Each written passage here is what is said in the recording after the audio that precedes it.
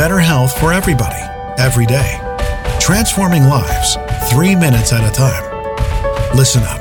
This is your daily health tip from The Good Company. Hey, welcome back. It's Melissa.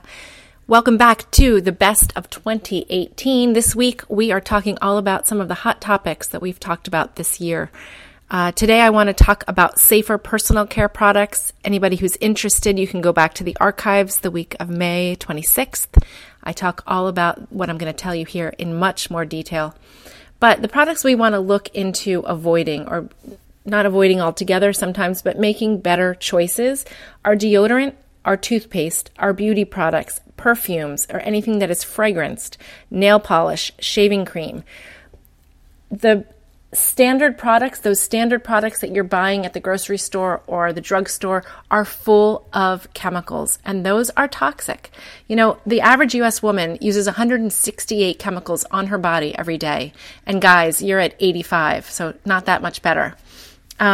The deodorants we want to start using, let's make sure they don't have aluminum in them. You're going to want to shop for these kinds of products at Whole Foods or at your local health food store. Please ask somebody who's knowledgeable for a reputable brand, or you can always look on our Wellness Warrior checklist on Amazon. We created a little idea list over there, and every time we talk about a new product, we add it, so it'll be easy for you to find. But all of those things that we're using, guys, not good. Please don't let your kids use those stinky colored bath balls, those bath bombs in the bathtub that are full of fragrance and chemicals. If you have, young boys that are starting to wear deodorant, please make sure that you're giving them something that's clean and that's not going to jam up their hormones. So I'm really passionate about safer personal care products. I really like a company called Beautycounter for all you ladies out there using makeup on a regular basis.